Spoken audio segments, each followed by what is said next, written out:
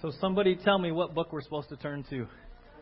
Yeah, see? Look at that. Didn't even have to look at the notes. Romans 12. Acts, Romans. All right. How many books in the Bible? Only 66. All right. What does the word Bible mean? Book. All right. All right. Romans 12, continuing on a year of looking at transformation in so many different ways. Just incredible foundational truth to really what we're about. From day one of knowing Jesus till we go home to see Jesus. We're in transformation, right? So Romans 12, 1 and 2. Let's go ahead and read those together, and then we'll pray. Ready? Begin. Therefore, I urge you, brothers, in view of God's mercy, to offer your bodies as living sacrifices, holy and pleasing to God. This is your spiritual act of worship. Do not conform any longer to the pattern of this world, but be transformed by the renewing of your mind. Then you will be able to test and approve what God's will is, His good, pleasing, and perfect will. Let's pray together. Father, thank you for your word. And as we have been looking at transformation last week, we saw that transformation is good because you are good. And your will is good. And Father, over the last several weeks, we have specifically been asking and looking at biblical answers as to if transformation is so good and wonderful, why do we struggle so much? And we know ultimately, Lord, that it's an issue of the heart, an issue of surrender. And I pray that today, as we continue to understand transformation as it applies to each one of us directly, specifically, Lord, that in your love and in your truth, Lord, you would speak to our hearts. Lord, that we would be hearers and doers, that we would receive what it is we need to receive, and then make a choice. Make a decision to act upon your truth. Father, we thank you. We yield, submit to the ministry of the Holy Spirit. Be the counselor, be the teacher. We thank you for your word. For it is truth, and by it we are sanctified, set apart, made holy. And all God's people said, amen. So, transformation, metamorphosis, right? It's about metamorphosis, which is a lifelong process. Another word is sanctification. If you were here at the beginning of the year, we would bring down a slide and we would say transformation is the caterpillar becoming a what? Butterfly, right? And we saw that it wasn't just two pictures, that there were stages of metamorphosis, right? And God's desire is for us to be transformed, to experience supernatural, literal metamorphosis, to become more and more like Jesus, more and more conformed to His Son. So that's a process, and we go through seasons and stages, right? And we get that. Now, what would happen, let's say, if you caught a little caterpillar, put it in a little box, right? I think, Robert, you did this, right? And you watched them every day, and you fed them and everything. And then suddenly, right, you see him, oh, he's making a little cocoon, right? And he makes the cocoon, and you're like, oh, I got to watch this. This is what they said in church, right? I know what's going to happen. And let's say you're watching it, and things happen, but then suddenly you notice a day goes by, and nothing seems to be happening anymore. And another day goes by. Nothing seems to be happening anymore. Third day goes by, and now you're like tapping on the box. Hey, Mr. Caterpillar, what's going on in there? Right? Because in this process of metamorphosis, you expect progress. You know there's a goal, and you would expect to see some sense of continual change, right? The fact that you notice that nothing's changing after a period of time would be a cause probably of concern and alarm. Like, hope he's okay. What happened? Everything seemed right, and now it's gone quiet. Nothing. Right? And we would probably have this sense of, hey, Mr. Caterpillar, you okay? Need help? Right? And I was thinking of that in terms of our own sanctification, our own metamorphosis, our own journey towards being Christ-like. Have we stopped? Are we sort of, God's done some things in your life over when you first got to know Him and you made some wonderful changes, all celebrating. Going to Mexico, still celebrating. Transformation still happening. People serving. Thank you, Swallows family. Serving. Right? People change. That's celebrating. But in your life, has there been a time, or maybe you're there, where you're like, how come I don't see anything? What happened? Everything seems to have gone quiet. Right? And we've been talking about transformation is progressive. It is till we leave the planet. But sometimes we ask, why do we feel like there's a disconnect? Why do we feel like we're stuck? Why do we feel like we're kind of in quicksand, right? And we've been looking at that the last few weeks together. And if you haven't had a chance, I encourage you to listen online, get the notes if you'd like. We can give you copies. Today, we're going to look at transformation in the book of Hebrews, because the author of Hebrews, in writing to the church that he's writing to, right, believers who had left Judaism and are kind of going through some struggles in their faith, he notices something. He notices that they kind of got stuck. They've kind of stopped somewhere. And here's the crazy thing. He kind of calls them out. He calls them out on it. And he says, hey, guys, here's what I'm seeing. Here's what I'm seeing. Right? Turn with me real quick to 2 Timothy. I just want to set the stage for where we're going to go so you understand the context and the heart of it. Right? So, 2 Timothy 3, 16.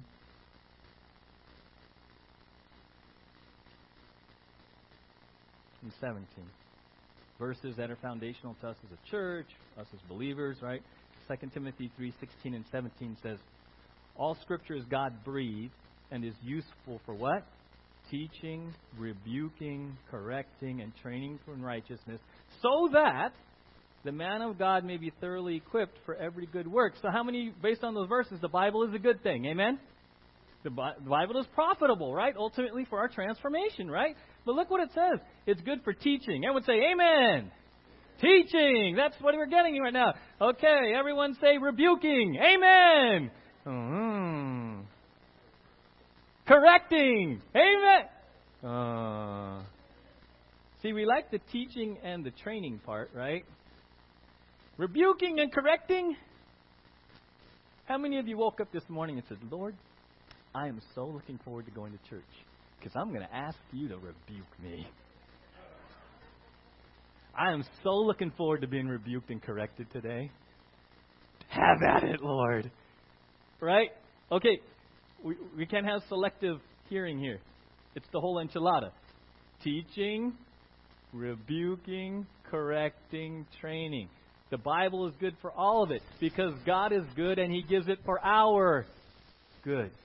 Right? In fact, the Bible said God disciplines those it's all in love. It's in love.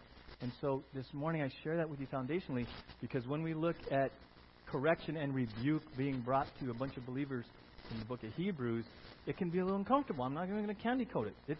I've been challenged with this. Right? So turn to Hebrews 5. Right? Hebrews 5. While you're turning there, I'll just read. Proverbs 4:23 says, above all else, guard your heart, for it is the wellspring of life. So ultimately, transformation is an issue of the heart. Right? In fact, one person says the heart of every problem is a problem of the heart. Proverbs 4 says, hey, everything in your life, everything in my life flows out of the condition of our heart. So if we're struggling in transformation, we have to go all the way back to our heart. Most of us, when we're struggling as a Christian, we try to fix behavior modification. We try to fix our behavior, a bunch of do's and don'ts, and we're not changing the heart. Change the heart, it'll manifest itself out here, right? So in Hebrews 5, what's happening is he's talking, the author's writing to a bunch of believers, a group of believers, actually mixed, not so sure they're all saved, but they're struggling. Those who are professing to be Christians are struggling right now. They're being persecuted, they're kind of struggling in their faith, and in fact, some of them, many of them, are thinking of going back to Judaism. So he's writing to some Christians who are going through some stuff right now, thinking of going back to their old ways. Some of us in Christian is walking with Jesus, sometimes, things aren't going well, and you're like, man, before I came to know Jesus, things seemed a lot easier. Why don't I just go back, right? So it's there's this struggle at the heart level going on. There's this struggle at the heart level going on. And in Hebrews 5, he begins to talk about Jesus. And he says Jesus is this great high priest. And among the order of Melchizedek. And he starts going deeper in explaining these deep truths about Jesus and high priest and Melchizedek, right? And he's getting into it, and he's getting good. And then it's like a movie where he goes, ah! You ever watch those movies where everything comes to a grinding halt? And Melchizedek and Jesus, and he stops. He's right in the middle, right about to go into the deeper things of God, the deep theology of Jesus as our high priest. He's about to go real deep, right? Real deep. We all want to go deep, right? And he goes, time out. Puts the brakes on. Emergency brake. And then look at verse 11. This is where we start.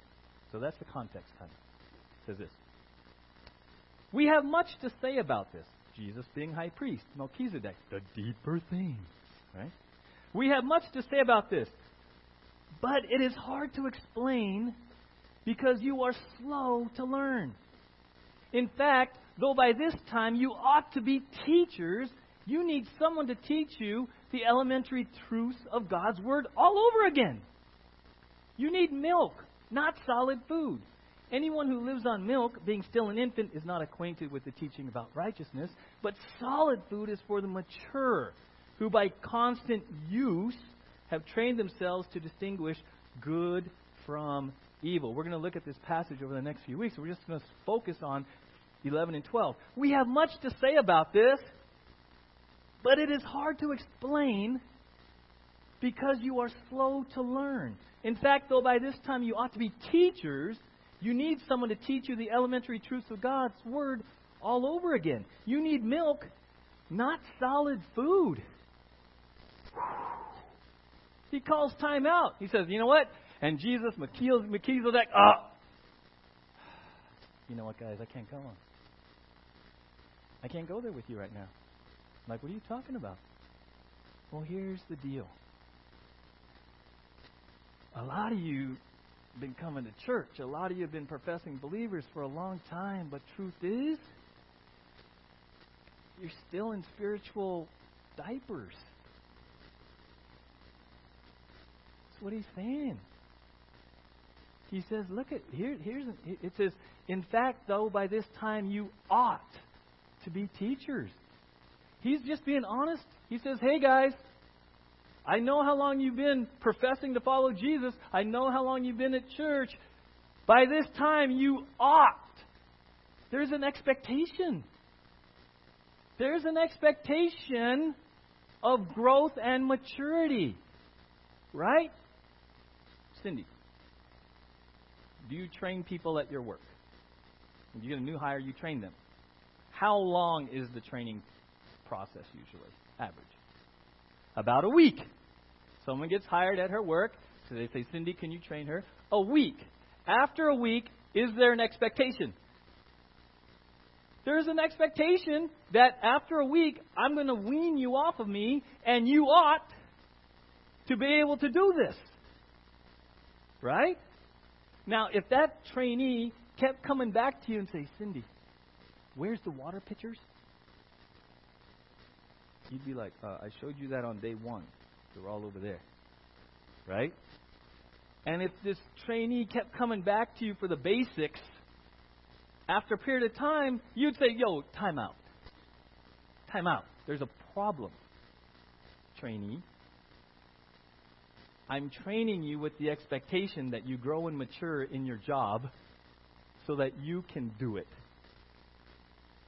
That's kind of what he's saying here. He's like, hey, by this time, believers, you ought, and in fact, he says, you ought to be teachers.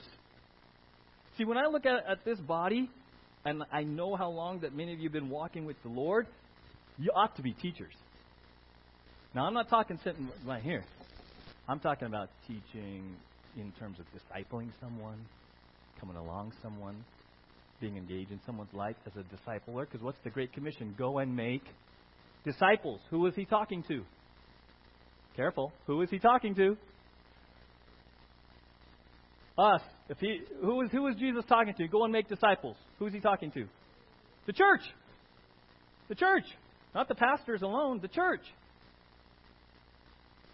Yeah, he says, look at verse 12. In fact, by this time, you ought to be teachers. But you need someone to teach you the elementary truths of God all over again. Kind of like he's saying, guys, you've been walking with Jesus for how many decades, but you got to go to VBS again? You got to go to VBS?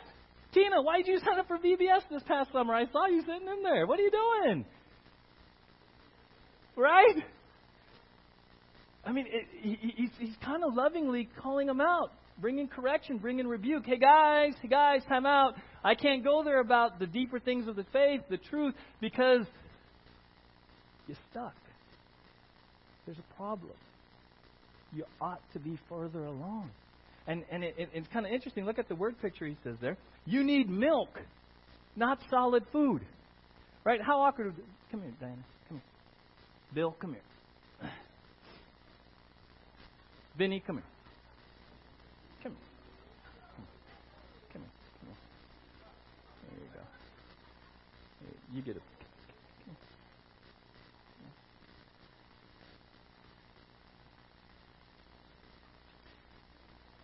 I'd like to teach you some deeper things, but you're still on the bottle. You're still on the bottle. Bill, buddy, how many years has it been? You're still on the bottle. Vin, you just graduated from high school. Why are you asking for the binky bottle again, you know? I'm not tucking you in anymore, bud. And Diana. Diana. Is this odd? Yeah. Is this an odd picture? Yeah. Right? Knowing what you know about how spiritual this group is, and how long they've been with Jesus, and he teaches Wednesdays, and she leads women's Bible study, and he's a PK, pastor's kid. They should know it and have it all together. But Hebrews 5:12 says, you know what? You're still on the binky bottle. You still need milk, right? As opposed to, here it is. Oh, the donut. Solid food. I know, it's about as solid as we get around here on a Sunday. Solid food. He's kind of like, okay, guys, come on. I want to teach you more. I love you. I want to help you in your transformation. I want you to know the deeper things of faith to help you. But you're still on the binky bottle. You should be over here on the solid food. Thanks, guys. You can keep that if you want. That's fine. Yeah, they're all getting rid of them real quick. No one wants the binky bottle. All right. So there's a problem. And he says, hey, you ought to be, but you're still on the bottle. God disciplines those he loves. Are you where you ought to be? Am I where I ought to be? Now, let me clarify this. We just said that sanctification is a lifetime process. Okay? In fact, Paul in Romans 7 says, "Oh, woe is me! The things I don't want to do, I do. The things I'm supposed to do, I don't." Okay, so in the broad sense, sanctification is a lifetime process. So we're never going to be completely perfect like Jesus. Okay? So in one sense, we're all in transformation. Amen. All right, turn to the person next to you and say, God's not done with me yet. Okay? God's not done with me yet. So we're not talking about a load of legalistic perfection. That's not what we're talking about. We understand it's progressive, okay? What we are talking about, and let's go back to verse 11, he says there's a specific reason that you're stuck. There's a specific reason you're not where you're supposed to be. It says, we have much to say about this, but it is hard to explain because you are slow to learn. Look in your notes there. I put other translations so you can get the gist of it, more specific. Here's the diagnosis of why they're not where they ought to be. The New King James says, you have become dull of hearing. The New Living Translation says, you are spiritually dull and don't seem to listen. Now that word dullness, I'm just going to read the definition here because it just kind of speaks for itself. This is the biblical definition of that Greek word. No push. That's what it really means. No push. There's no drive in spiritual life. You're slow. You're sluggish. Numbed. It's a very powerful word. Stupid. Lazy. Slothful. You're in a spiritual stupor. Spiritual laziness. Spiritual lethargy.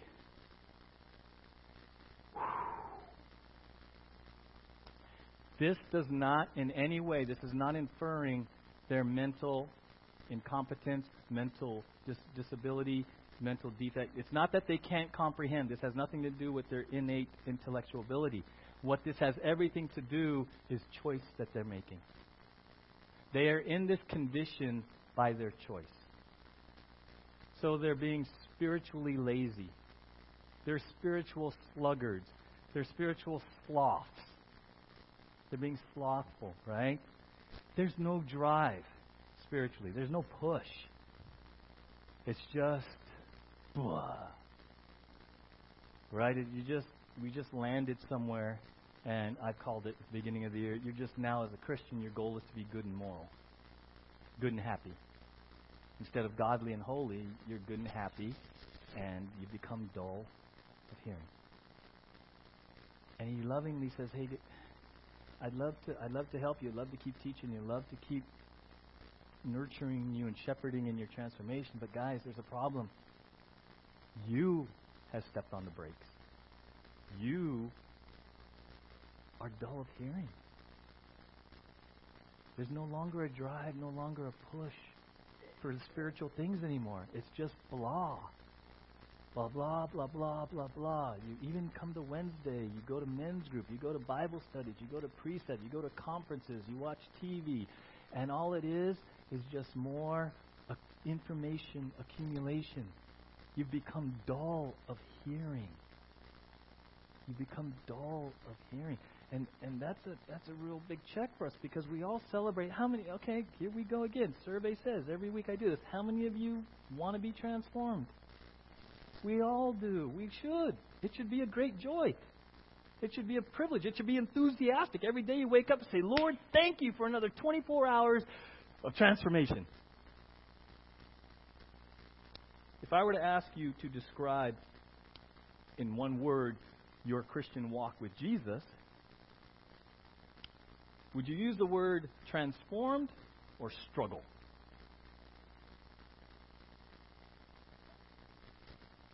Very powerful. Hey, how you doing with Jesus? Oh, man, I'm just being transformed day to day. Don't have it all together, but I'm being transformed.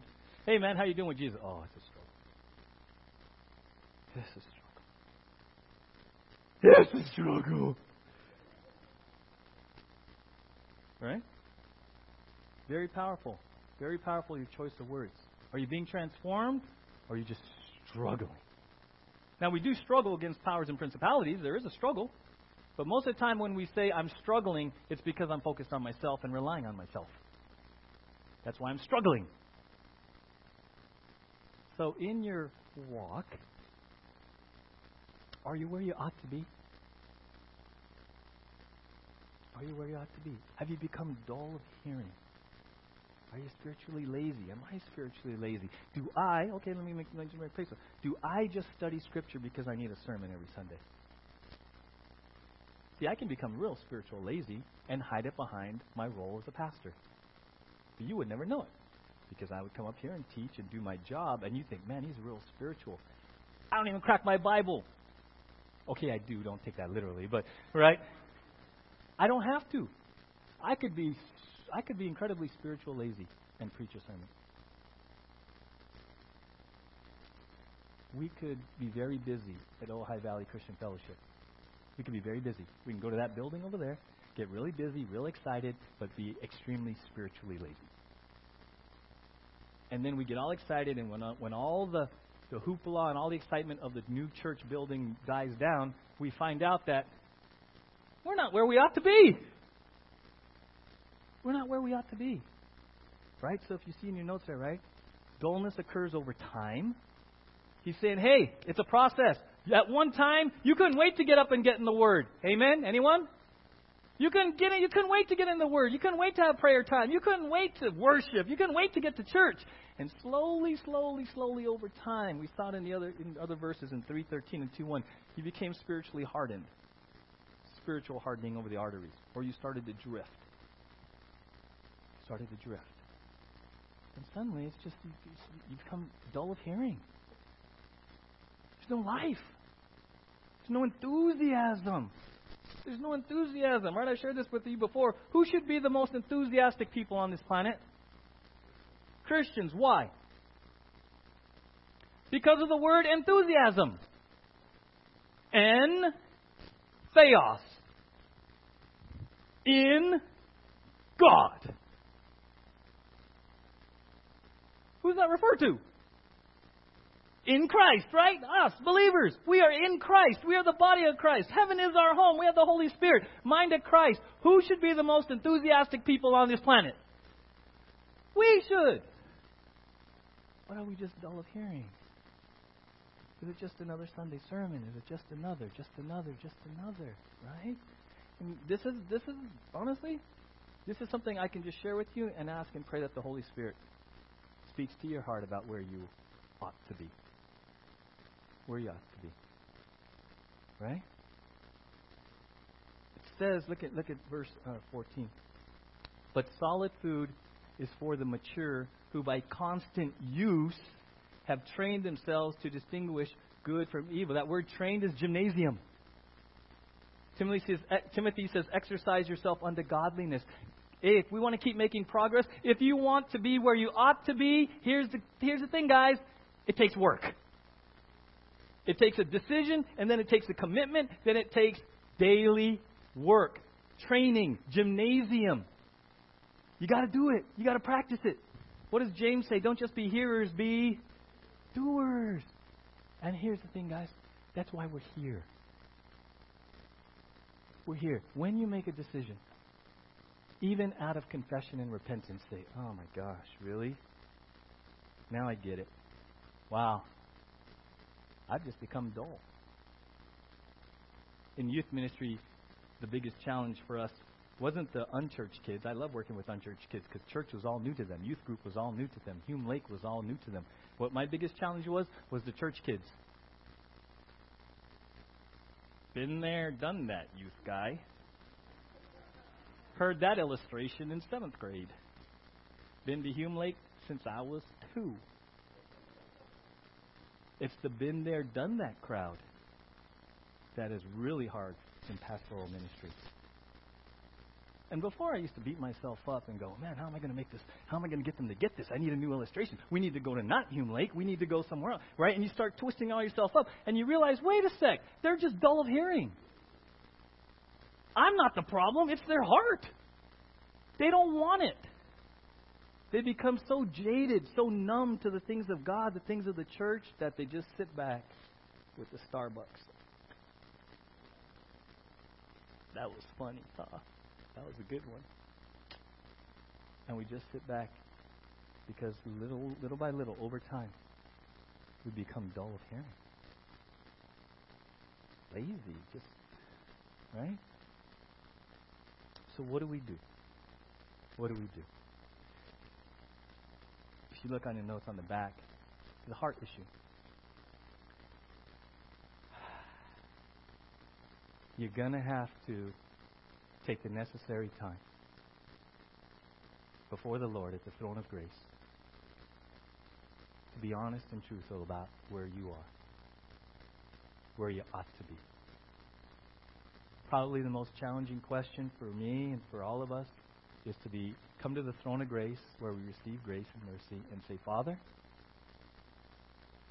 am I where I ought to be? Father, Am I dull of hearing? Have I become spiritually lazy, slothful? Father, why don't I have any push, any drive for spiritual things? That's the starting point. Is come to the throne of grace and be real with your heart before the Father. Because He knows where you are already. He really does. Are you where you ought to be? Are you where you ought to be? Right? In Revelation, we'll close with this. Turn to Revelation 2. Revelation 2.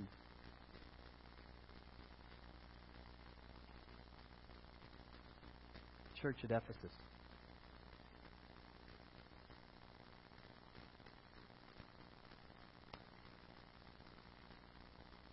Revelation 2:2. He's writing to the church in Ephesus. I know your deeds, your hard work, your perseverance. I know that you cannot tolerate wicked men, that you have tested those who claim to be apostles but are not, and have found them false. You have persevered and endured hardships for my name, and have not grown weary. Yet I hold this against you. You have forsaken your first love. Remember the height from which you have fallen. Repent and do the things you did at first. If you do not repent, I will come to you and remove your lampstand from its place. There's a church that does church really well. Very orthodox in their beliefs, do church really well. But they're becoming dull of hearing because their heart no longer loves the Lord like it should.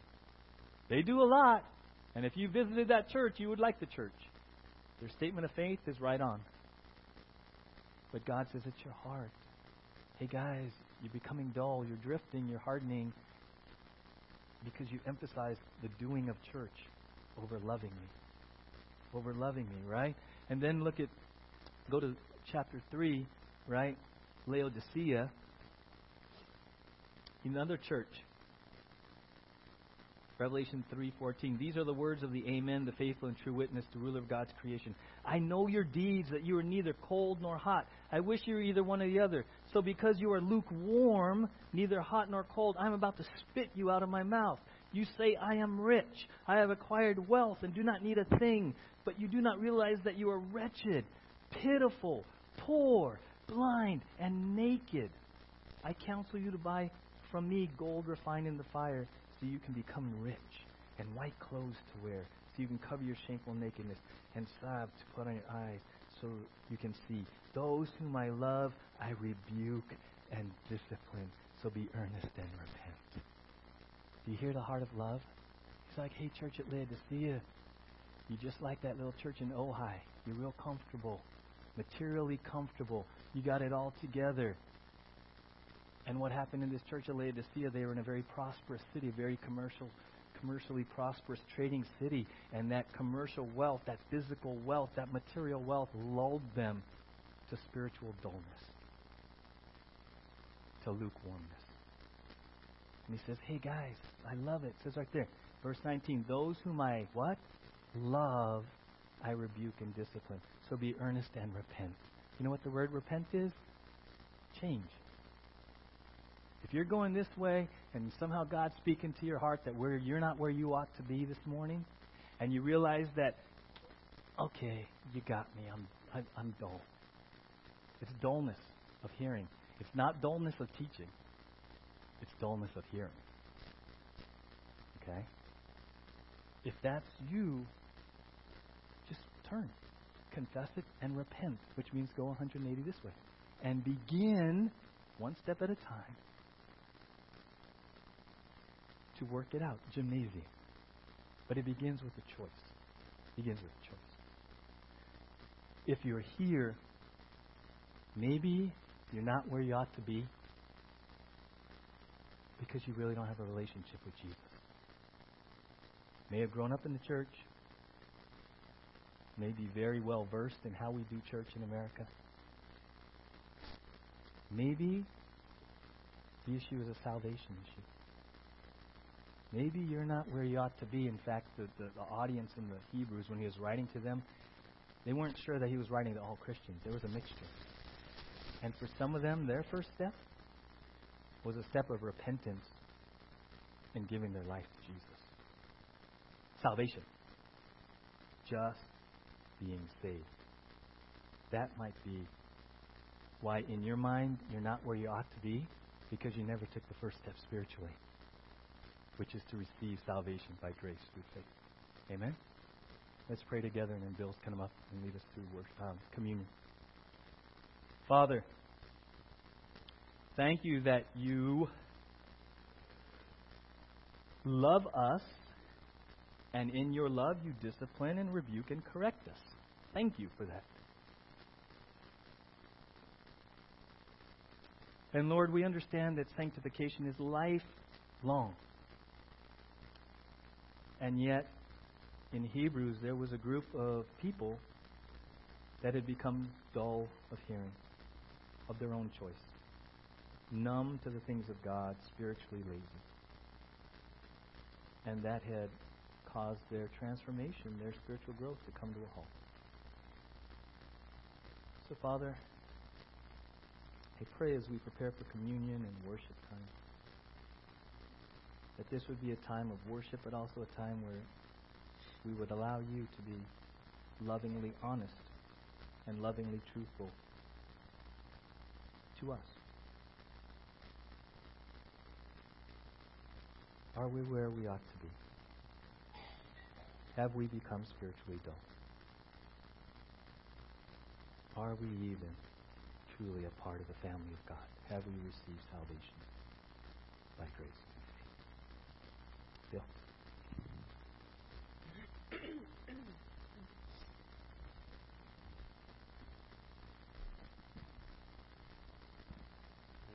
1 Corinthians, we're told that Jesus had gathered his boys together and gave them some instruction. And that instruction was for us as well. And he told them, as he had bread and he had wine. And the instruction was very clear. He told them that the bread was his body, that was going to be broken for them.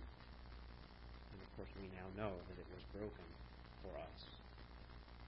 And then when Jesus was on that cross, you see, when he was there and he was taking on the sin of the whole world, he was thinking of you and me.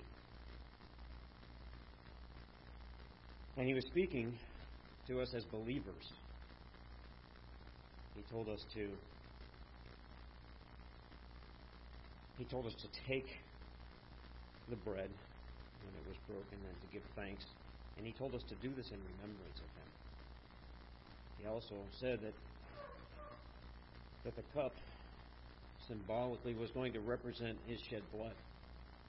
That blood that he shed for you and for me, individually and personally. And he did that for all that would come to faith in him by grace. Nothing that we had to do. Willingly. Nevertheless, he said to his Father, I'll go. You see, he knew what was going to happen on the cross. And he knew that we'd be sitting here today making decisions today.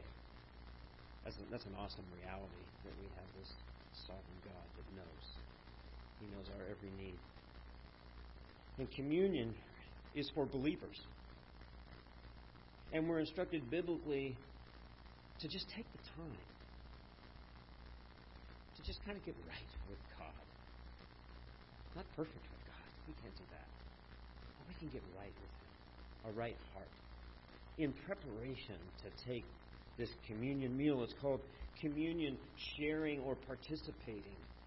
You'll hear, and sometimes it's called the Eucharist, which is really nothing more than giving thanks. That's what the Eucharist is.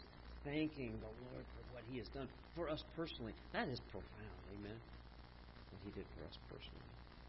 The Lord's Supper really is just an ordinance in the church. It's an expression for believers of the faith that we have put in Christ. See, He is the object of our faith. The critical thing this morning, I think, really is to ask the question, what a powerful message this morning, because you see it's true. Not comfortable, right? But true. I love that about Scripture. I'm confronted regularly with the truth. Then it's what we do with it that matters. My prayer this morning is that we would take the time before the cups are distributed. Just take a deep breath. And the way each of us knows how, whether we've been walking with the Lord for a really long time, or maybe, as was said from the pulpit this morning, maybe we've been coming to church for an awfully long time, and maybe even we're sitting in here going, wait a minute, have I really just settled that issue? Because if you've settled the issue, and you've come to Christ, and you've put your faith in Christ, then take the cups. And if you haven't, don't. It's okay. But settle the issue first. Settle that issue of coming to faith in Christ and own that.